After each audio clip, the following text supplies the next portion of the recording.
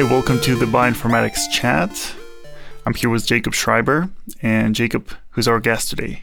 Our guest today is Dr. David Kelley. I'm really excited to have him here because I've been following his work for a while. And generally, what I've seen from it, it's pretty high quality.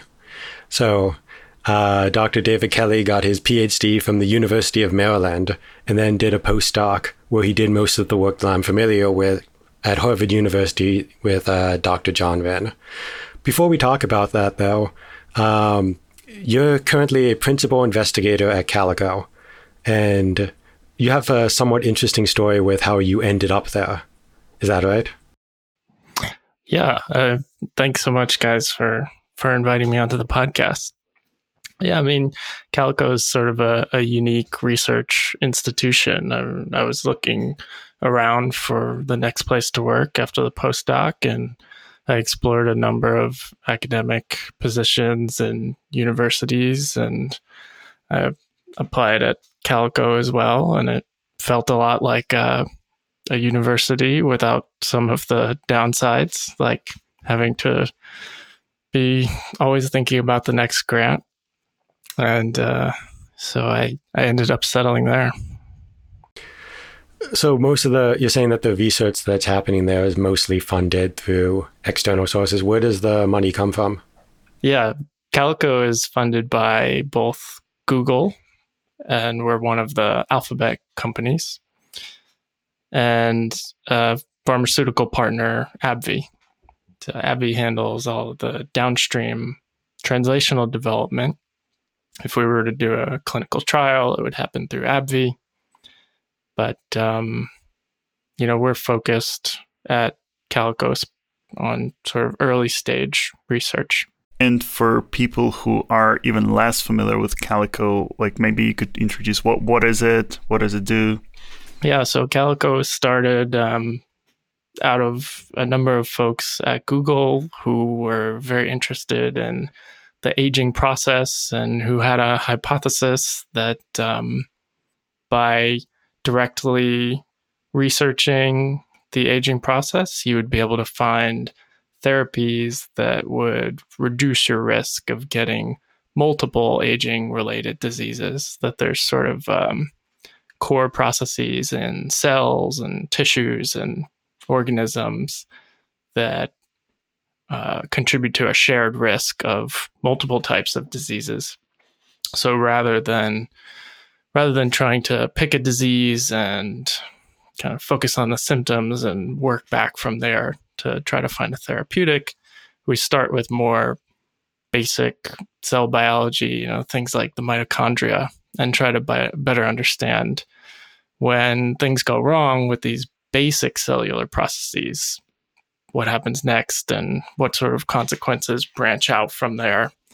And the hope is that by coming at it from this different angle, that we'll be able to find things that other people either didn't see or weren't able to pursue because there was too much pressure to move a research program quickly towards a therapeutic, whereas because we're stably funded by Google, we can take on longer term research projects. Yeah, so how much does this company mission inform your research in particular? It informs it quite a bit. I mean, a lot of the research I do is trying to understand genome function and to understand how genes are regulated. And many folks in the field are doing things like pursuing more rare disorders, more Mendelian type diseases. And the Mendelian disorders can be quite informative for the sort of research we're doing, but we're a little more focused on the diseases and the changes in phenotype that happen to everyone, not just a rare few who have mutations. So it gives you a certain anchoring in the aging process, and then you can kind of branch out from there. And I found it quite challenging to understand this incredibly complex aging process, but also pretty rewarding knowing that the work we do will influence potentially a lot of people. It's not just a rare few who would benefit, but pretty much everybody. So you've been talking about how Calico is working on trying to find a general basis for aging. And you've been saying that most of the work that you've been doing is computational. Is all of the work that's being done at Calico computational? You mentioned that you were partnering with another company to do trials.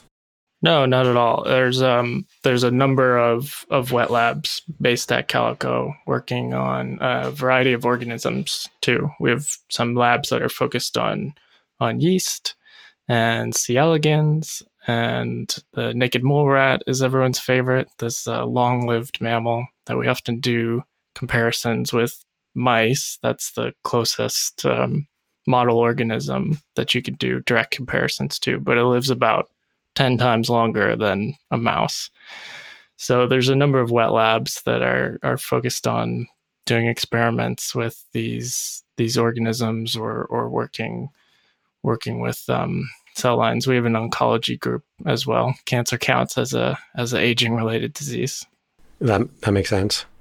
So you were talking about how you were transitioning from being a postdoc into your next position, and you are applying to multiple positions, including Calico. What types of freedoms does Calico give you versus a more traditional, say, like professor or research scientist like role at a university?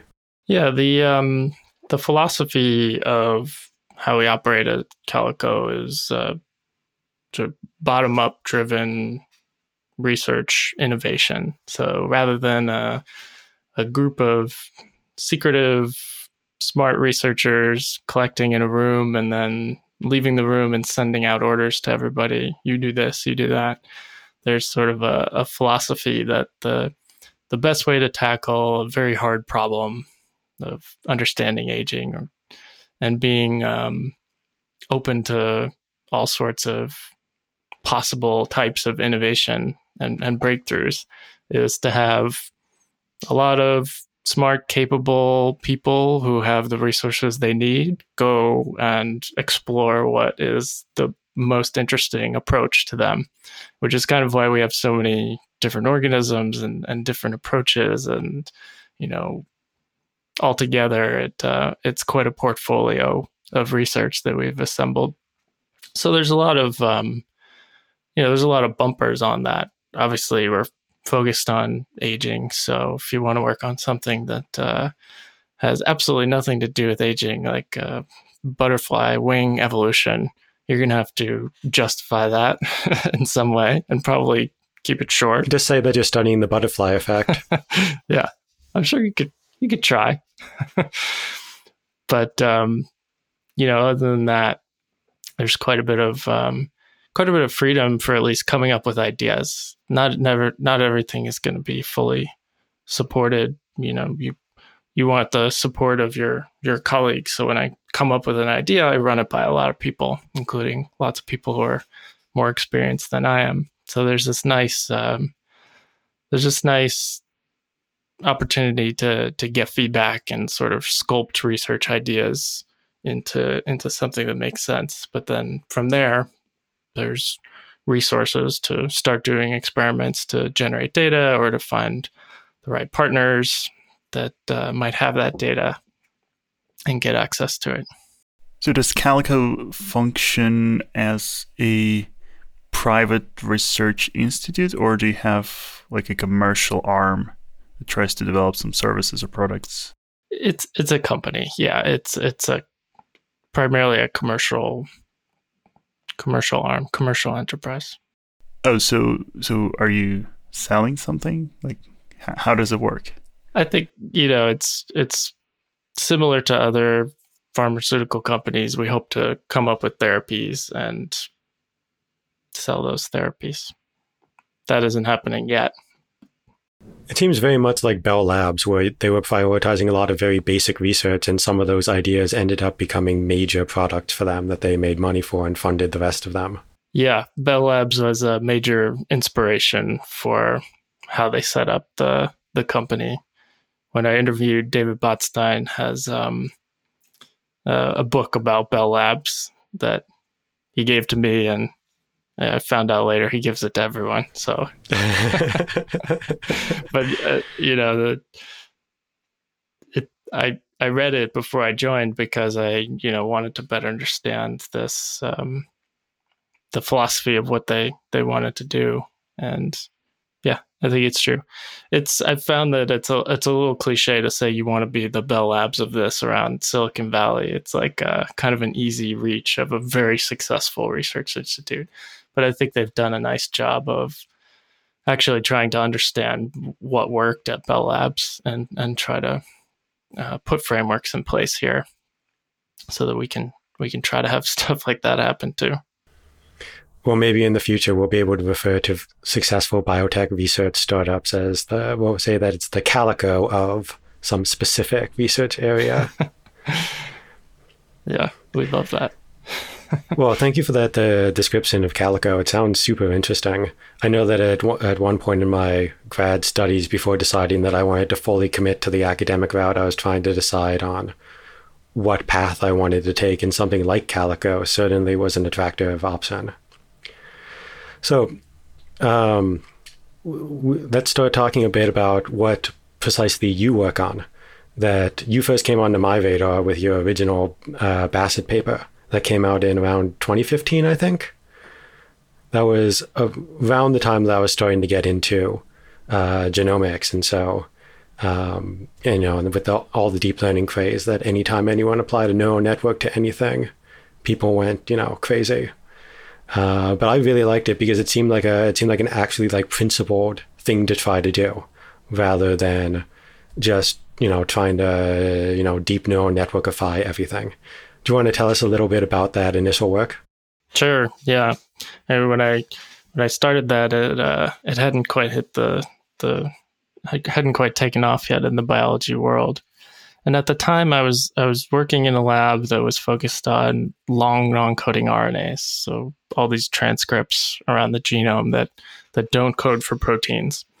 And I was doing a lot of bioinformatic work trying to basically to understand if there were functional domains in those RNAs, and thinking about untranslated regions of mRNAs as well. Are there binding sites of proteins and microRNAs and things like that. So I was doing a little bit of sort of string kernel style K-mer classification models for things like protein binding to different RNAs. And, at the time, most of the successful models were using kernel methods and support vector machines. And so I was pretty familiar with that.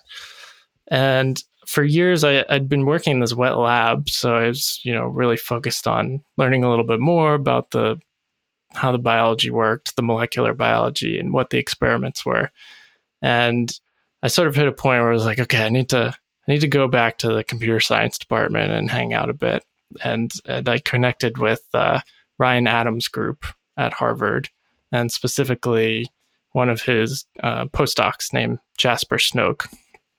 They had a great meeting where they were sort of talking about some of the cutting edge machine learning stuff that they were up to. And Jasper had already been slightly thinking about convolutional nets in genomics. And I sort of helped connect the dots and say, yes, this seems like a very reasonable approach. And so initially I was still thinking about RNA, but RNA is a little harder. All the experiments generate slightly noisier data. It's harder to normalize because the number of RNA transcripts varies in the cell. Whereas all the DNA assays, there's two locations. Well, most of the time there's two, unless you have some sort of copy number variation. So you just get nice, cleaner data. So we said, okay, let's focus on some of these DNA chromatin data, like the DNA hypersensitivity. And I was very inspired by Michael Beer's recent paper just before that, his program called GKM SVM that used gap K-mers and the support vector machine and got really great performance. I was like, okay, we can try the convolutional net thing, tried a bunch of different architectures. Jasper was a real expert in how to do these architecture searches. he had pioneered an approach using Bayesian optimization to do searches over different hyperparameters of the architecture and the optimization algorithm that you use, sort of like a black box optimization. And so, we hooked that up and we tried a bunch of stuff and we set up the data set and it worked pretty well. That's pretty interesting. That's a lot of background to the model that I wasn't aware of. So you did all this, and to clarify, the input to the model was just genomic sequence, just the 4 nucleotides that had been one hot encoded, and the output were all of these different functional profiles. Do you want to talk a little bit about what specifically the output of this model was? Yeah, sure. You nailed it. You're bringing in a DNA sequence, and the sort of spirit of deep learning, of working with the neural networks, is let's code this in its simplest representation that we can, that has all the relevant information, and sort of let the neural network take it from there.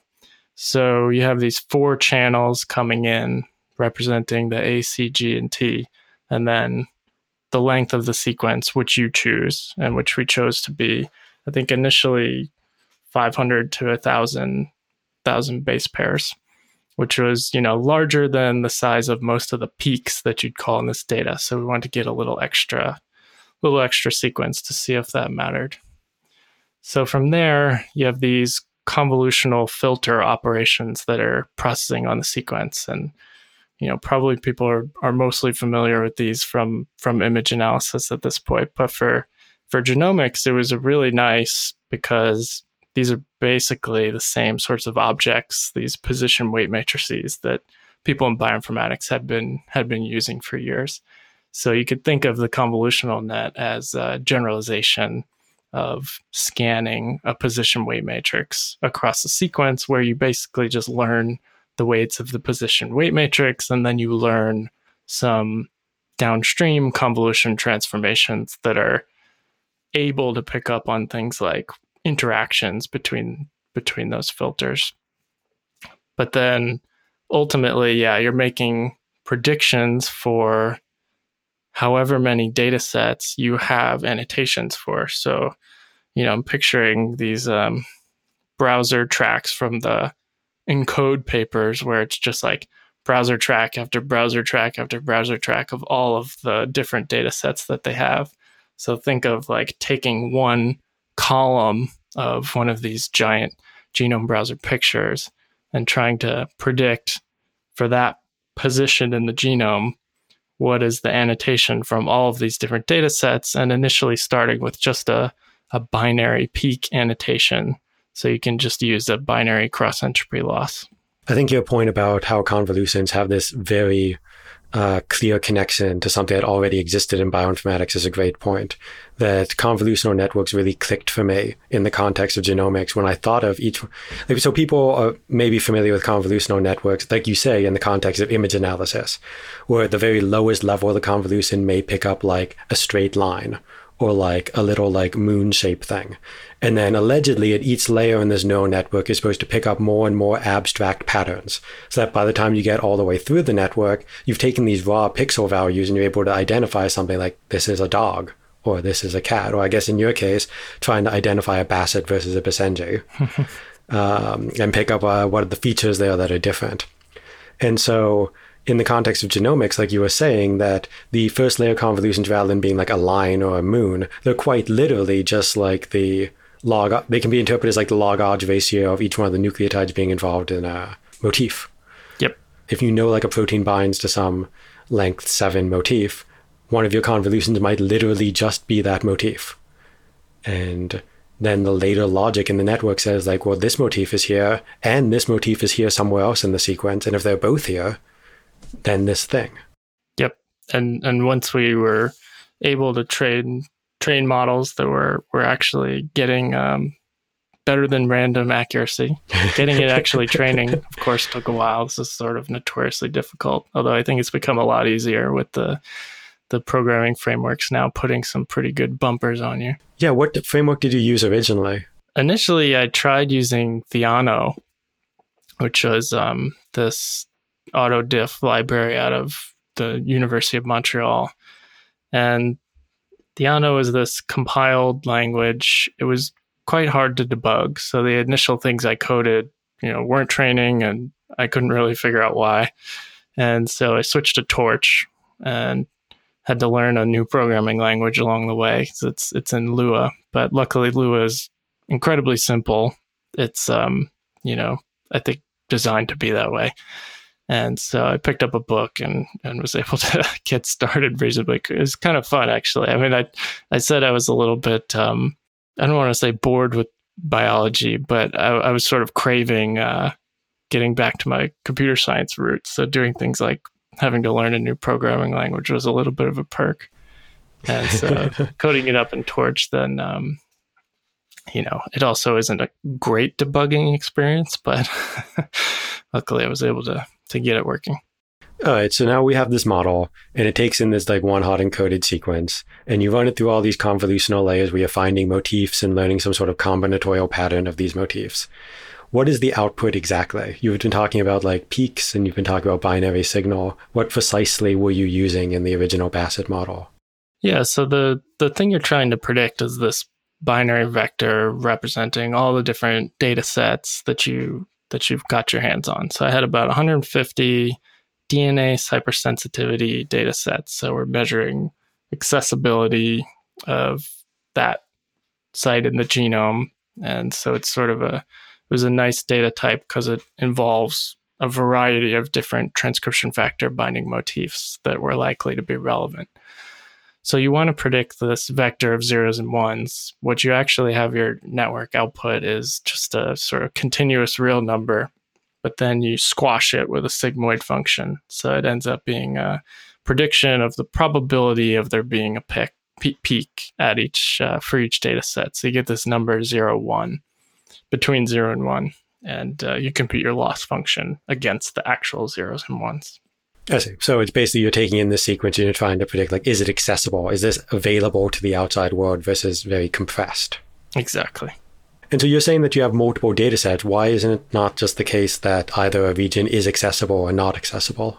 Yeah, it differs across cell type. I mean, that's sort of the problem that we're up against is that although it's the same DNA in every cell, there's different behavior of that DNA and different genes expressed in every cell and every situation that cell encounters. And so the DNA's hypersensitivity and also ATAC-seq, another assay for measuring accessibility, are just a really nice readout of the sort of global gene regulatory programs that are running. Like if there's a transcription factor that's binding a certain motif and either driving the opening of the chromatin or just sort of piggybacking on other factors that are doing that, then you're going to see that motif enriched under these peaks in the signal. And so if you have some blood cell types versus brain cell types, there's going to be regions in the genome that are consistently accessible. Usually these are things like housekeeping gene promoters, genes that are on in just about every cell. And things like the protein CTCF is pretty consistent across all the different cell types. But then you're going to have some transcription factors that are either specific to the brain cells or brain tissue profiles versus blood versus anything else you have. And those will drive cell type specificity that you're hoping to predict. And so how do you resolve this contradiction that the DNA is the same in every cell, yet the accessibility is different, or the phenotype profiles are different, right? Do you have some extra input that informs the model about which cell type we're working with? The only thing the model is getting is, for each data set, it's an index in this vector that you're trying to predict. So I'm trying to predict 150 different cell types. So it doesn't know that the 30th element in the vector represents this cell type, and it doesn't know anything about that program. But as I'm showing it sequence after sequence after sequence, and I'm training the model, it's sort of implicitly learning that. And actually, at the end, the last layer of weights is going to transform this sort of vector representation of your sequence into the final predictions. And if you take that weight matrix and flip it around, then you have all your cell types by parameters in the model. And you can actually cluster that and start to see these relationships between the cell types, that cell types that are very similar will have similar parameter vectors in that last layer of the model. So, to try to answer your question, yeah, the DNA is the same, but all of the other proteins that are interacting with the DNA are slightly different. So the nucleosomes are modified in different ways in different cell types. There are all sorts of histone modifications, and there are methylations to the DNA itself at CpG sites that are going to be different across cell types. They're different because proteins like transcription factors at some point in the history of the cell were present and sort of created that difference. So even though we don't directly model that in something like the Basset model, we're hoping that the sort of history of the cell is still available in the sequence enough to get enough information to make reasonable predictions. But mostly you're picking up on the active transcription factors in that cell type that are at the moment directly binding to the DNA. That's pretty cool that often we think about neural networks as these black box models, but every time someone manages to somehow interpret these coefficients in a clever way, as you said, with the final layer, right, as like telling us something about cell types, I find this very cool. Yeah, it was very reassuring when we first got the model training to start looking at those filters in the first layer and starting to look at the DNA sequences that were activating them and noticing that they looked very similar to position weight matrices in our transcription factor databases, suggesting that we're picking up on real biology.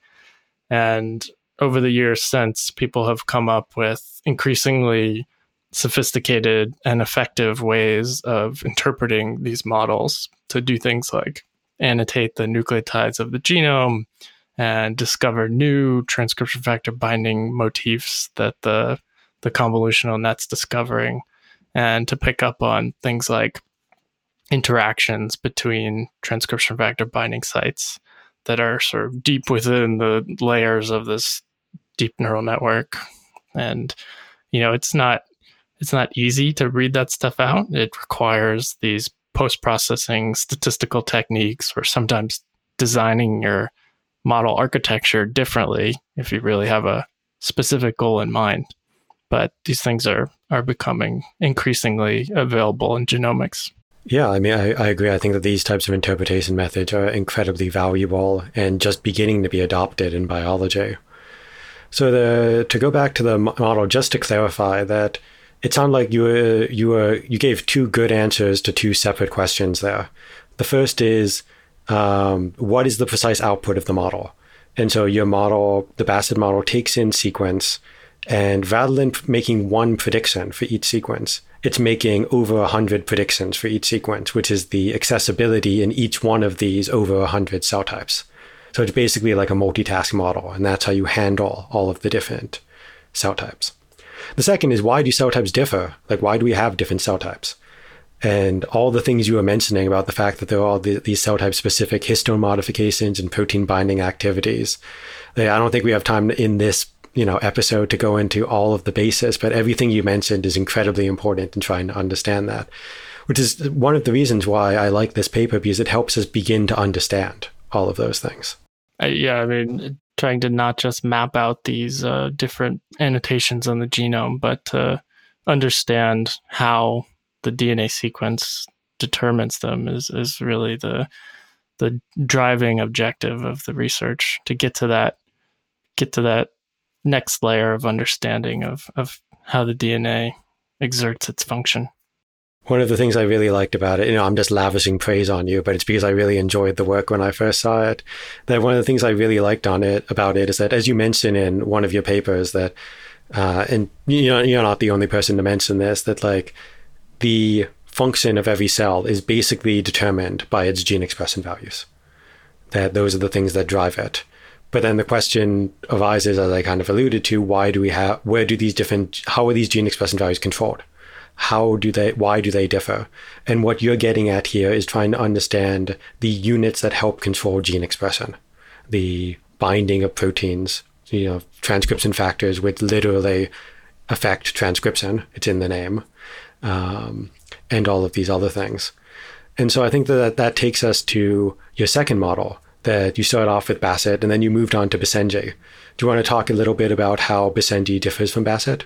Yeah, sure. So the inspiration there was that ultimately researchers study things like DNA's hypersensitivity and all of these chromatin modifications in order to understand how they relate to gene expression. That ultimately the abundances of the RNA are sort of an information bottleneck. Like you want to go from DNA to protein, and the RNA abundances are a key step in getting there. And if two cells by slightly different means get to the same RNA abundance profile, well, they're probably capable of doing this more or less the same thing.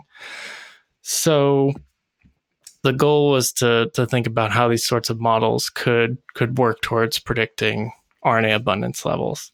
And that's a much harder problem because now you're no longer concerned with just the local sequence, but in some cases having to take in an incredibly broad range of DNA sequence. It's not just the promoter at the transcription start site of the gene that you have to be worried about, but all sorts of distal regulatory elements, things like enhancers, which can be often 10 kb away, sometimes 100 kb, occasionally maybe a million base pairs away. So we thought, okay, well, there are all these other types of models that people are using in the deep learning literature. And at the time, I was really interested in the recurrent neural networks. That felt like it made a lot of sense for DNA. So the convolutional neural network is great for images where you have a sort of finite shaped grid structure, and you can scan these convolution filters across it. An RNN is built for processing sequences, which can be of variable length, and I sort of picture it as like almost a Pac-Man, where it's sort of processing each incoming element of the sequence and updating its hidden state and trying to learn everything it can from the sequence as it proceeds across. So I thought, okay, well, if I take a really big sequence and then I process it with an RNN and I try to predict all of the regulatory attributes across the sequence, then maybe that'll get me closer to being able to predict the gene expression. So the second problem in there is that most of the RNA profiles that we have are through RNA-seq. So RNA-seq, you're sort of capturing all the RNA, reverse transcribing it to DNA, fragmenting it, sequencing it. So you get reads that are all across the transcript. The problem there is that the reads are coming from usually a spliced transcript. Sometimes the span of the gene is incredibly large. So it seemed sort of unreasonable to ask any sort of deep learning model to like predict exons and coverage on exons, and just thinking about how to set that problem up didn't quite feel right. So specifically because of working in this long non-coding RNA group at the time, I was very familiar with a consortium called Phantom that had generated hundreds and hundreds of human tissue and mouse tissue and cell lines using an alternative RNA abundance profiling assay called CAGE. So with CAGE, the signal for the RNA abundance is is specifically located at the 5' site of the gene. So you're capturing transcripts, you're identifying the specific signals on the 5' end of the RNA, and you're designing a clever sequencing assay off that. So that felt a lot more tractable to me, because now all of the thing I need to predict is right at the promoter. It's, all of the reads that I'm sequencing from this RNA are located at the promoter. So I don't have to think about splicing or where the transcript ends or rely too much on the gene annotation. In fact, you wouldn't have to rely on the gene annotation at all. So the way I set up the problem was to take all of these cage data sets, and at that point I said, well, why don't I just throw in all of the data sets that I have laying around, which was all the ENCODE data and epigenomics roadmap data, so all sorts of other types of chromatin profiles. And so now we're going to take a broad sequence, and now you can really directly think of these genome browser plots where you have the wiggle tracks across the sequence, and we're going to directly try to predict those wiggle tracks.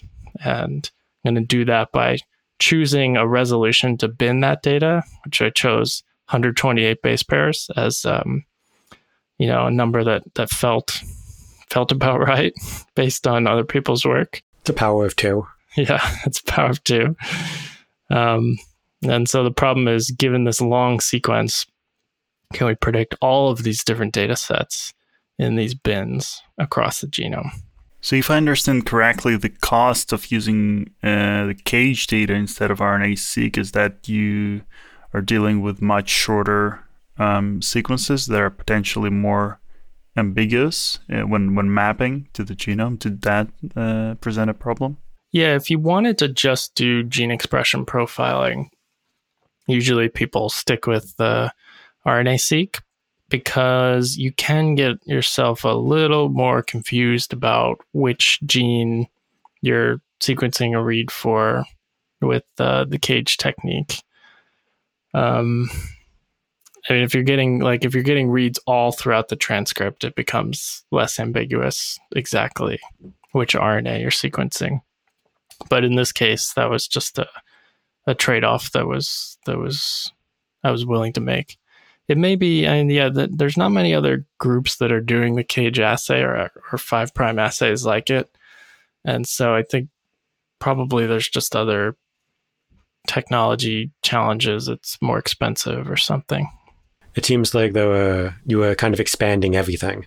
That previously you took in like a 1 kb window, and now you're taking in 131 kilobases. So significantly expanding the input to your model.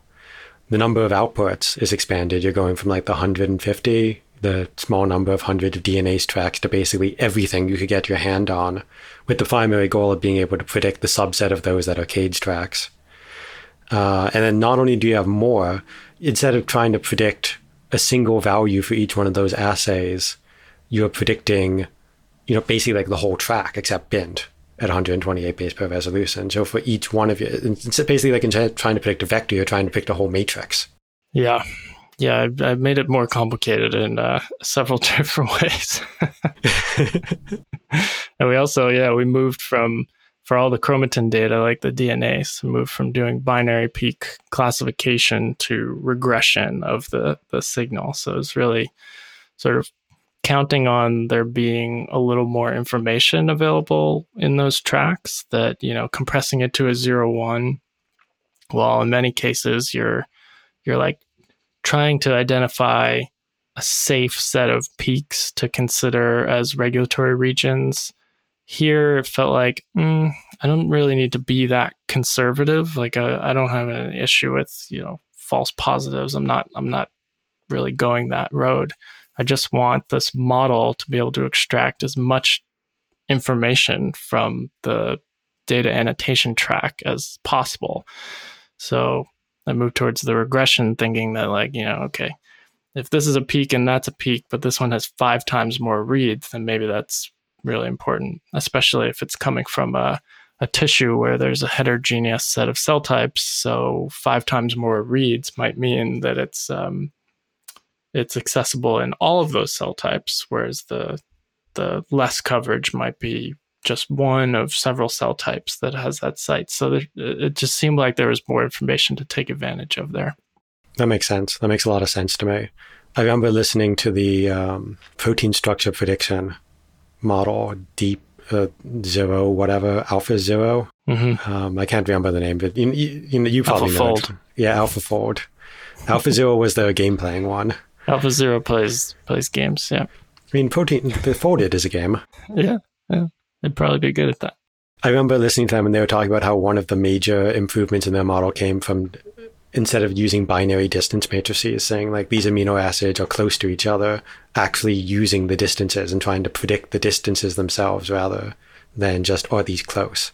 And it sounds like Basenji is similar in that vein. Yeah, I think it fits with the spirit of other successes people have had with neural networks, where you want to give this very general architecture all of the information that you have and just sort of let it figure things out from there. If a certain pattern of coverage is noise versus real signal, then by looking at the underlying sequence, it's going to sort of tease that out.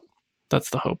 So you were mentioning that one of the motivations behind modeling this much larger input sequence is that you were anticipating that it was important to model these distal regulatory elements, that if there was an enhancer that was very far away, you wanted to be able to include that. And if you used just a 1 kb window, you literally would not be able to. So one of the things you did in your model was that you moved past simple convolutional layers. Do you want to talk about that a little? Yeah. So I mentioned that, when I first whiteboarded out this idea, I was pretty sure that we were going to use RNNs, and specifically this variant of the RNNs called a LSTM that's better at handling distances. And so I played around with that for a while, and the problem was it's a lot more computationally intensive to work with RNNs. So right away I had to start with convolutions and pooling to take the sequence length down, because otherwise doing an RNN on 100,000 nucleotides is beyond what people do in natural language processing with these RNNs. So, that just wasn't working that well. And so I started exploring other alternatives. And what I ultimately found that worked quite well was a different style of convolution called a dilated convolution, which folks in both image analysis as well as natural language processing had also had some success stories with. So the idea with the dilated convolution is that you're going to basically, rather than have the convolution filter look at adjacent positions in the sequence, you're going to introduce gaps into it, and you're going to be looking at, it's easiest for me at least to think of a width 3 convolution. And so rather than looking at 3 adjacent positions, the two sites on the sides are going to be looking further and further away. So you're going to be looking at a center position as well as something that's 1 space away, or 2 spaces away, or 4 spaces away, or 8 spaces away. And by doing a series of layers that have this dilation rate, which is basically the size of the gaps in the filter, increase at an exponential rate, you can very efficiently share information across the sequence. So each position in the sequence is now able to, I think of it as like a communication mechanism, where it's able to see positions in the genome that are quite far away. And it's not seeing every position that's far away. It's only seeing the one that is, 2 to the 10th power away, something like that. But if each position in the genome, which is represented by a vector within the neural network, has enough information about its local region, then maybe that's sufficient. So if there's a distant enhancer and my dilated convolution hits not exactly at that position, but nearby it, then hopefully I can still get that information sharing, where I can say, hey, we've got an enhancer over here, and communicate that to the other places around the sequence, and specifically promoters to try to capture that information. And the dilated convolutions add very little computational overhead. And so that was a really nice perk. Do you mean compared to a convolutional net or compared to nothing? Compared to, so way cheaper than the RNNs. And then compared to the Basset model, which is just a sort of tower of convolutions and max pooling, basically I'm doing that same thing, but now I'm adding these dilated convolutions on top of that. And the extra computation on top is, it's pretty minimal. That's cool. That's really cool. It seems like a really efficient way of being able to aggregate information over long distances. I've noticed as well that trying to train an RNN or a LSTM that going through a sequence in an RNN manner is inherently sequential. And so there's a limit to the amount of parallelization that you can do. I mean, that's in the NLP field. That's why they're starting to move over towards transformers, because transformers are an architecture that can be inherently more parallelizable than these simple RNNs. So it makes total sense that you would have difficulty with them there. Yeah. I mean, you can kind of think of the RNN as deep in the length of the sequence, because the computation, it's sort of like taking the deepness of the neural network and flipping it. So now it's going across the length of the sequence. So if you have to take gradients across the length of the sequence, then yeah, it becomes quite intense. So often people truncate the gradients, but then, you're not getting quite the same benefit, and it's still pretty expensive. Right. People have a tendency to say, oh, DNA is a sequence, therefore RNNs. But the truth is, none of the biology is treating the genome as a sequence. None of it's like, oh, I'm going to go to nucleotide 1 and see what it is, then nucleotide 2. The protein's saying this motif is here in this formation, and so I can bind to this motif in its entirety. Yeah, it's true. I did go on a kick, though, where when I was deep in the RNNs, I was looking up some of the biophysics models for how transcription factors find their binding sites. And one of the models is that they sort of latch on to DNA randomly and scan across the sequence. So I thought, oh, wow, that kind of looks like an RNN. So it's not totally crazy, but it's really hard if something doesn't work to figure out exactly why. It could be that there's some setting of the hyperparameters, or some slight modification to the architecture that would just unlock incredible accuracy. But these negative results are all caveated with, it didn't work for me this time with this programming toolkit. Well, all you need is just a massive model and Google scale TPU resources. Sorry. Doesn't hurt. Okay, so now at this point, you have this big model, and you've shown that it's been able to make predictions for these massive numbers of tracks. But it seems like the predictive task isn't your primary objective. You're never going to have a case where you have some new there isn't going to be a new human chromosome that you want to profile and make predictions for. What is the goal? What are you doing once you have this trained model? Yeah, so another interest I gained in my postdoc that I've carried with me is to better understand how genetic variants change phenotypes in human populations. So this is a quite fascinating area of bioinformatics, in my opinion. We're in the process of, maybe we'll see, mapping genomes for everyone on Earth, and everyone will have their genome if they want it. Maybe people don't want it, but that's an incredible resource. No other species is going to be mapped out. The variation in the population of no other species will be mapped like that. So that seemed like something to pay attention to and to try to work with. And as resources like the UK Biobank and other biobank projects around the world have started to come online and release their genotypes, as well as tied to disease outcomes and health records and things like that. It's just this really incredible opportunity we have to, especially for a company like Calico that's interested in common diseases that are really well represented in these databases. It's a great opportunity.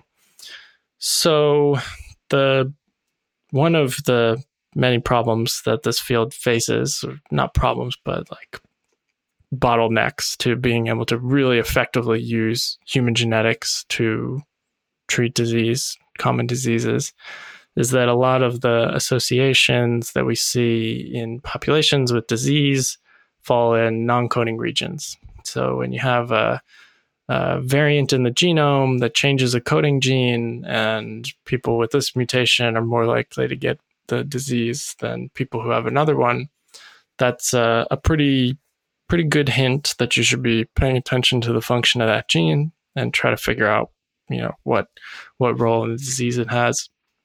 If the correlated variant or sort of set of correlated variants, often there's a block that comes along with this, are in a non-coding region, then you have a slightly harder challenge. You don't know exactly what gene and you don't know exactly what cell type the expression of that gene might be changed in. And maybe there's multiple genes and maybe there's multiple cell types, and you're really just sort of pointed towards a vague region in the genome. So the one of the driving goals of this sort of research program of having machine learning models that can make predictions about arbitrary DNA sequences for all of these things we care about is that you can then on the computer introduce any sort of mutation or modification to the sequence that you want. So you could take all of these genetic variants in the population and make a prediction for the haplotype with one allele, the haplotype with another allele, and take a look at what the model thinks is changing. And if you get lucky, then it's going to tell you, oh, in these cell types, there's a change in, these different active histone modifications in DNAs, and it's going to change expression of this gene. And you come away with a good hypothesis to go then design some experiments around to see, okay, the model thinks that this gene is involved, so let's start to explore that. That's really cool. Like you say, that because it's a computer model, that you can just go and you can just say like, okay, I make a prediction for this normal human sequence, and then what if I flip an A to a T? You can still make predictions. There's no limitation there.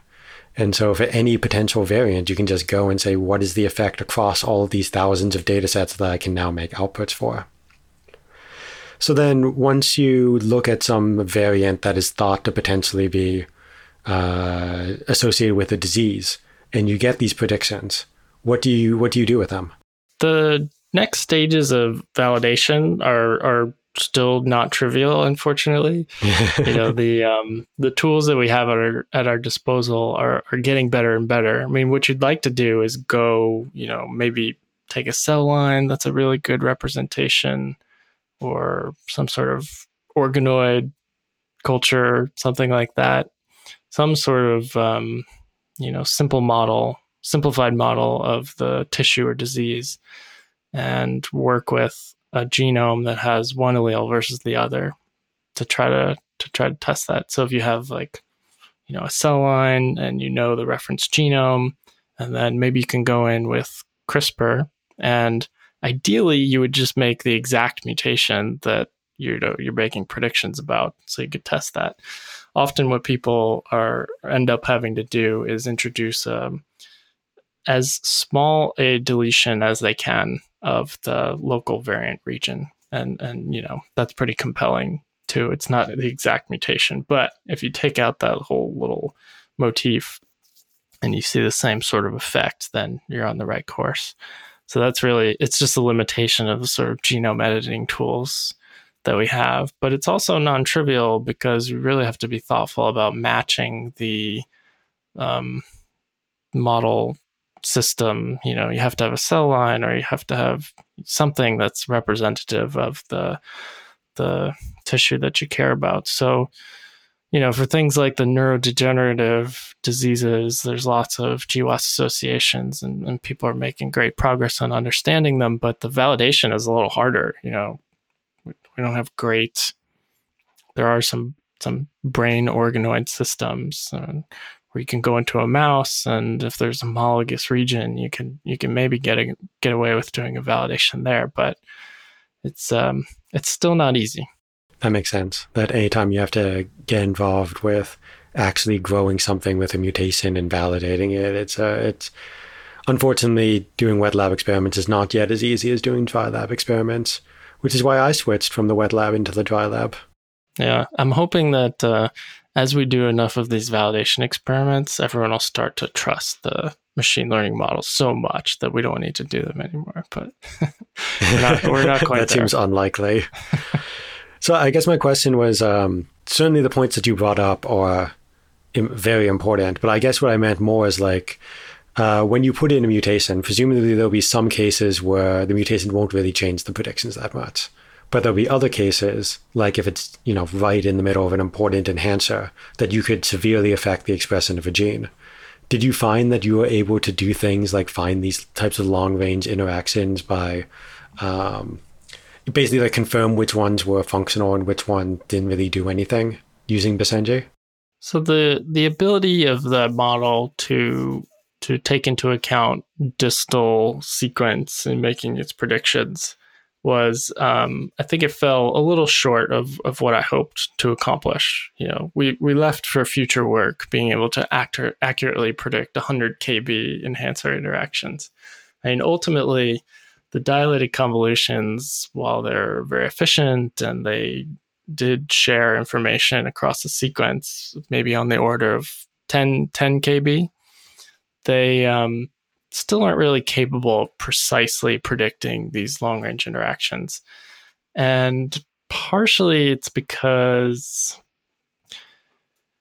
ultimately you're just looking at this region of DNA and the gene expression predictions and some of these annotations. You're not giving it any sort of training data that tells it that there's an interaction happening. So it really just has to pick up on these correlations using pretty subtle information.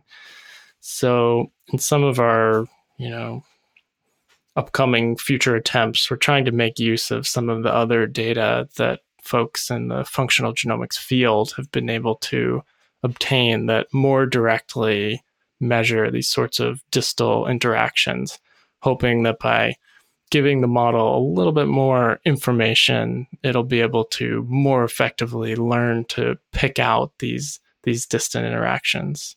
That makes sense. That by training it simply on like the reference genome and all these functional tracks, there's a lot of information in there, and it's very difficult for it to focus on the effect that any individual nucleotide might have. Do you want to talk a little bit about that or your future work, or is that still under wraps? Well, one paper that we have had on the bioRxiv for maybe about a year is working with a postdoc at UCSF named Jeffrey Freudenberg. Jeff has been working on the Hi-C assay to measure the three-dimensional contacts of the genome. So Hi-C is this amazing assay we've had for years to map out how the chromosomes fold inside the cell. Jeff likes to say, if you stretched out the DNA, I forget the distance. It's some very large distance. You've heard these sorts of things. If I stretched out the DNA, it would go to the moon, or I don't know if that's right, but it would be very far. But it fits inside of this tiny, tiny cells. So how does that work? Well, of course, it's extremely compressed and packed in. And all of these sort of distal regulatory interactions that I hope the Basenji model can learn. The best hypothesis we have right now is that they're facilitated by three-dimensional co-localization of the enhancer sequence, which is very far, with the promoter sequence. So even though they're not near each other in 1D linear chromosomal space, that they do come together in 3D space. So with Jeff, we trained some convolutional net architectures that were able to directly work with the Hi-C data. So the generalization there is that now we're no longer just predicting one-dimensional annotations. We're predicting this two-dimensional annotation of the contact frequencies between places in the genome. And, we weren't really sure initially if that was going to work at all. And of course, just like the initial Basset stuff, it didn't work for many months until one day, you find the pre-processing transformation and trading optimization hyperparameters, then boom, it takes off. And so now we have this model that can predict the 3D contacts of 1 megabase region of sequence in the genome.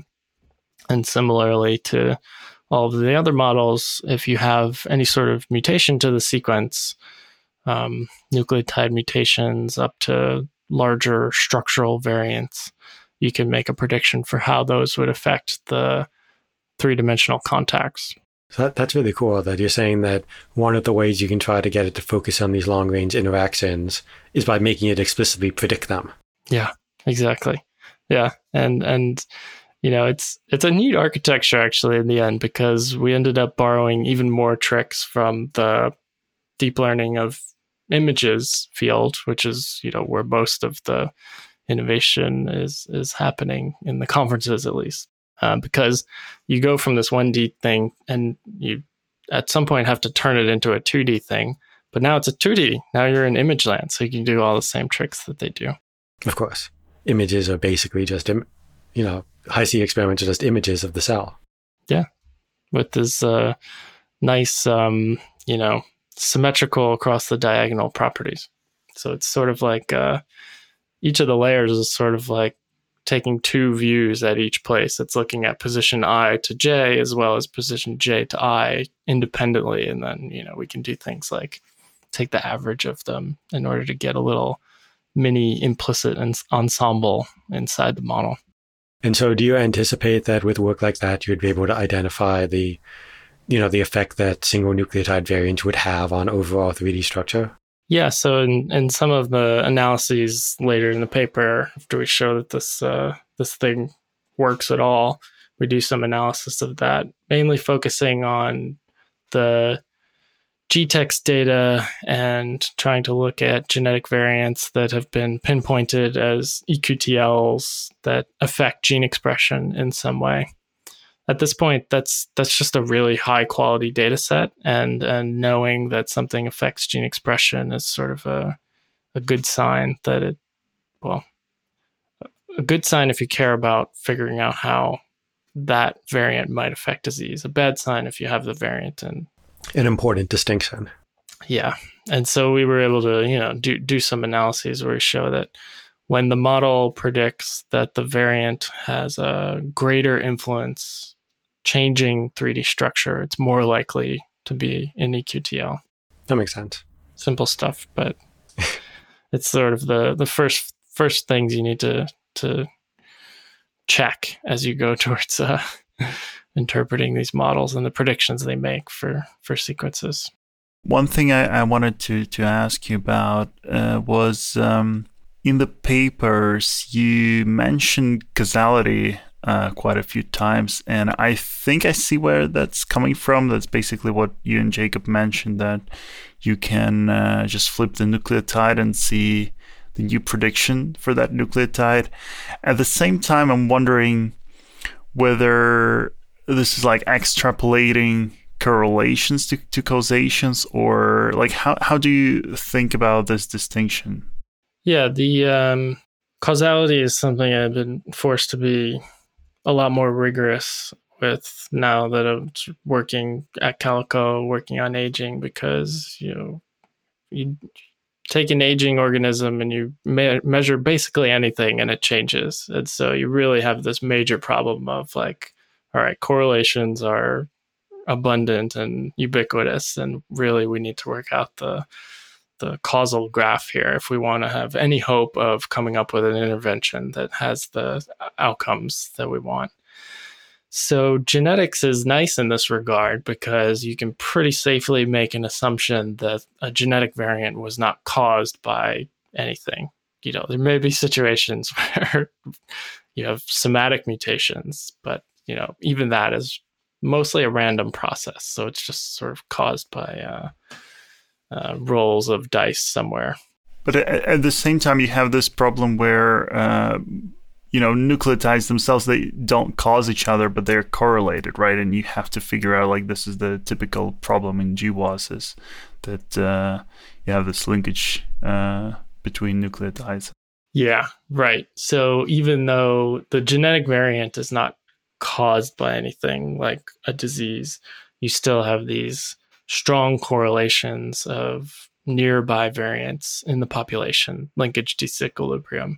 And so when you have a GWAS association, you're usually pulling along many variants that are correlated with the one that you measured on your, microarray or something like that.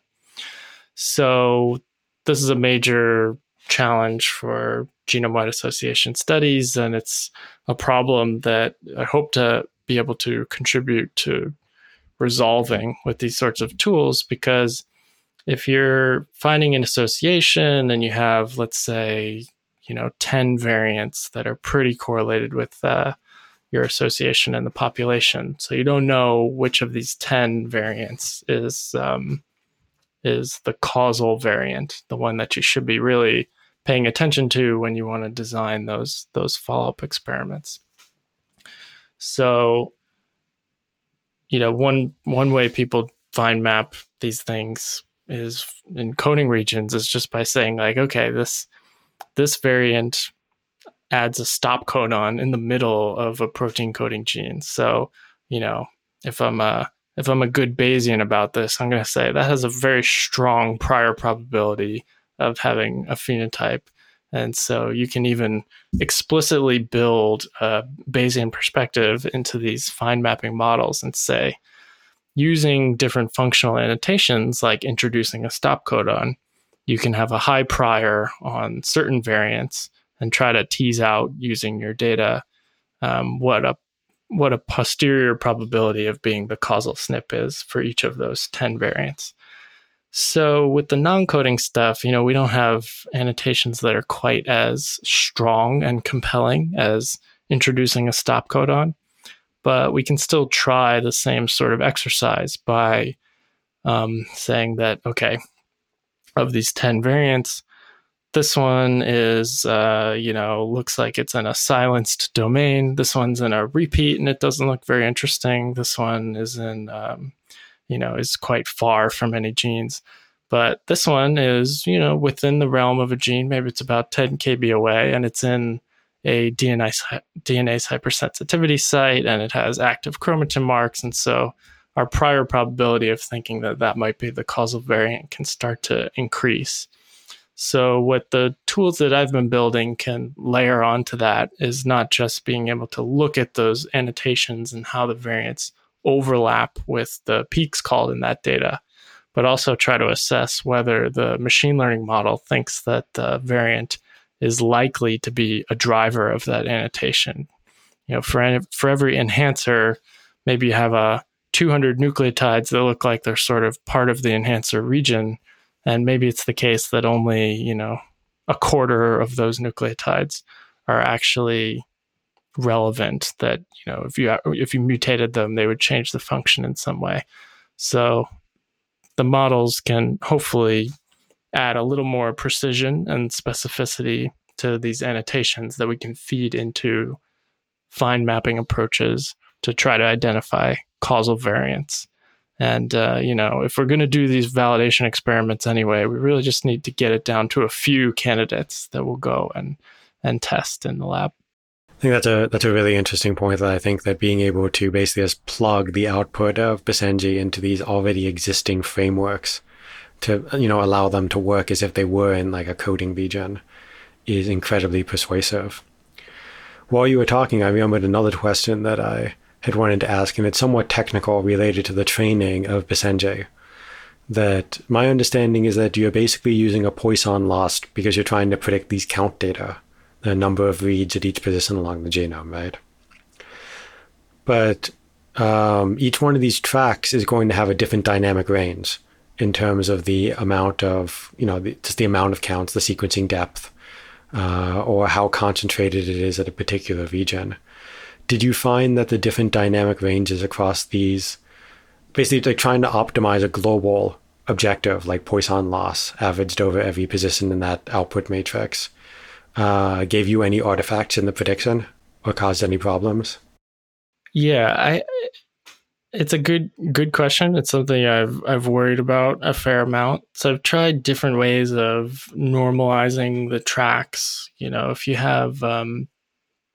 have say all tracks from one assay, then you can maybe pretty reasonably get away with something like a quantile normalization and enforce that the distributions of values across the genome would be the same for all of your different data. And then you'd be in a much safer place in terms of the dynamic ranges of each of the tracks. The ranges would be the same in that case. For something like the cage versus the other assays, that's where the biggest challenge comes in, because the cage can range from 0 up to having 1,000 reads at one promoter, something like that, and it's also just a function of the sequencing depth of the experiments. So I've tried lots of different ways of normalizing these data before feeding them into the neural network, and it's amazingly robust to naive normalizations or no normalization. So, at some point you want to normalize, because ultimately if you want to make predictions and be able to say something like the variant is more functional in the brain versus the blood, then you got to get these things calibrated to each other to make these relative comparisons. But the multitask training procedure is fairly robust. There's a fair amount of research ongoing in the ML conferences about how to do multitask learning well. In many cases, they're focused on more complex situations. Like if you have a self-driving car, then you have, many, many, many different tasks happening at once, working with the same data. And so in that case, it's even worse. You have incomplete data, you're only getting some annotations for this task versus that task in certain settings. And this might be a classification task, and that's a regression, and it's just all over the map. And so I read these papers with interest to see if I can steal any ideas, but nothing has really mattered that much so far. It's an interesting point to think about how, even though it seems like the output from Basenji is incredibly complex, and it is, there are other situations that people are dealing with right now that are so much more complex that people are actively working on. Yep. Yeah, I mean, in some ways we have it nice in genomics. Every assay pretty much annotates the whole genome, and you're good to go. And you have these like processing pipelines that have been developed that handle all the data for you, and everything's perfect. You don't have to worry about anything because nothing ever goes wrong in genomics. Yeah, well, then you have people like Anshul Kandaji at Stanford, who's put a ton of work into developing his blacklist of the genome of regions that have been problematic for different downstream assays. So, yeah. And he got that by like literally just scanning through the genome browser, and it took him days manually going through and annotating these regions that were had weird mapping artifacts. Yeah, they're out there. I've seen signs of them too. I have not dedicated myself to comprehensively annotating them in the way that he has, but I greatly appreciate it. Yeah, same. Great. Well, thank you again for joining us, Dave. This was a really insightful conversation for me, and hopefully other people got just as much as I did out of it, or more. Yeah, thank you. Really enjoyed it.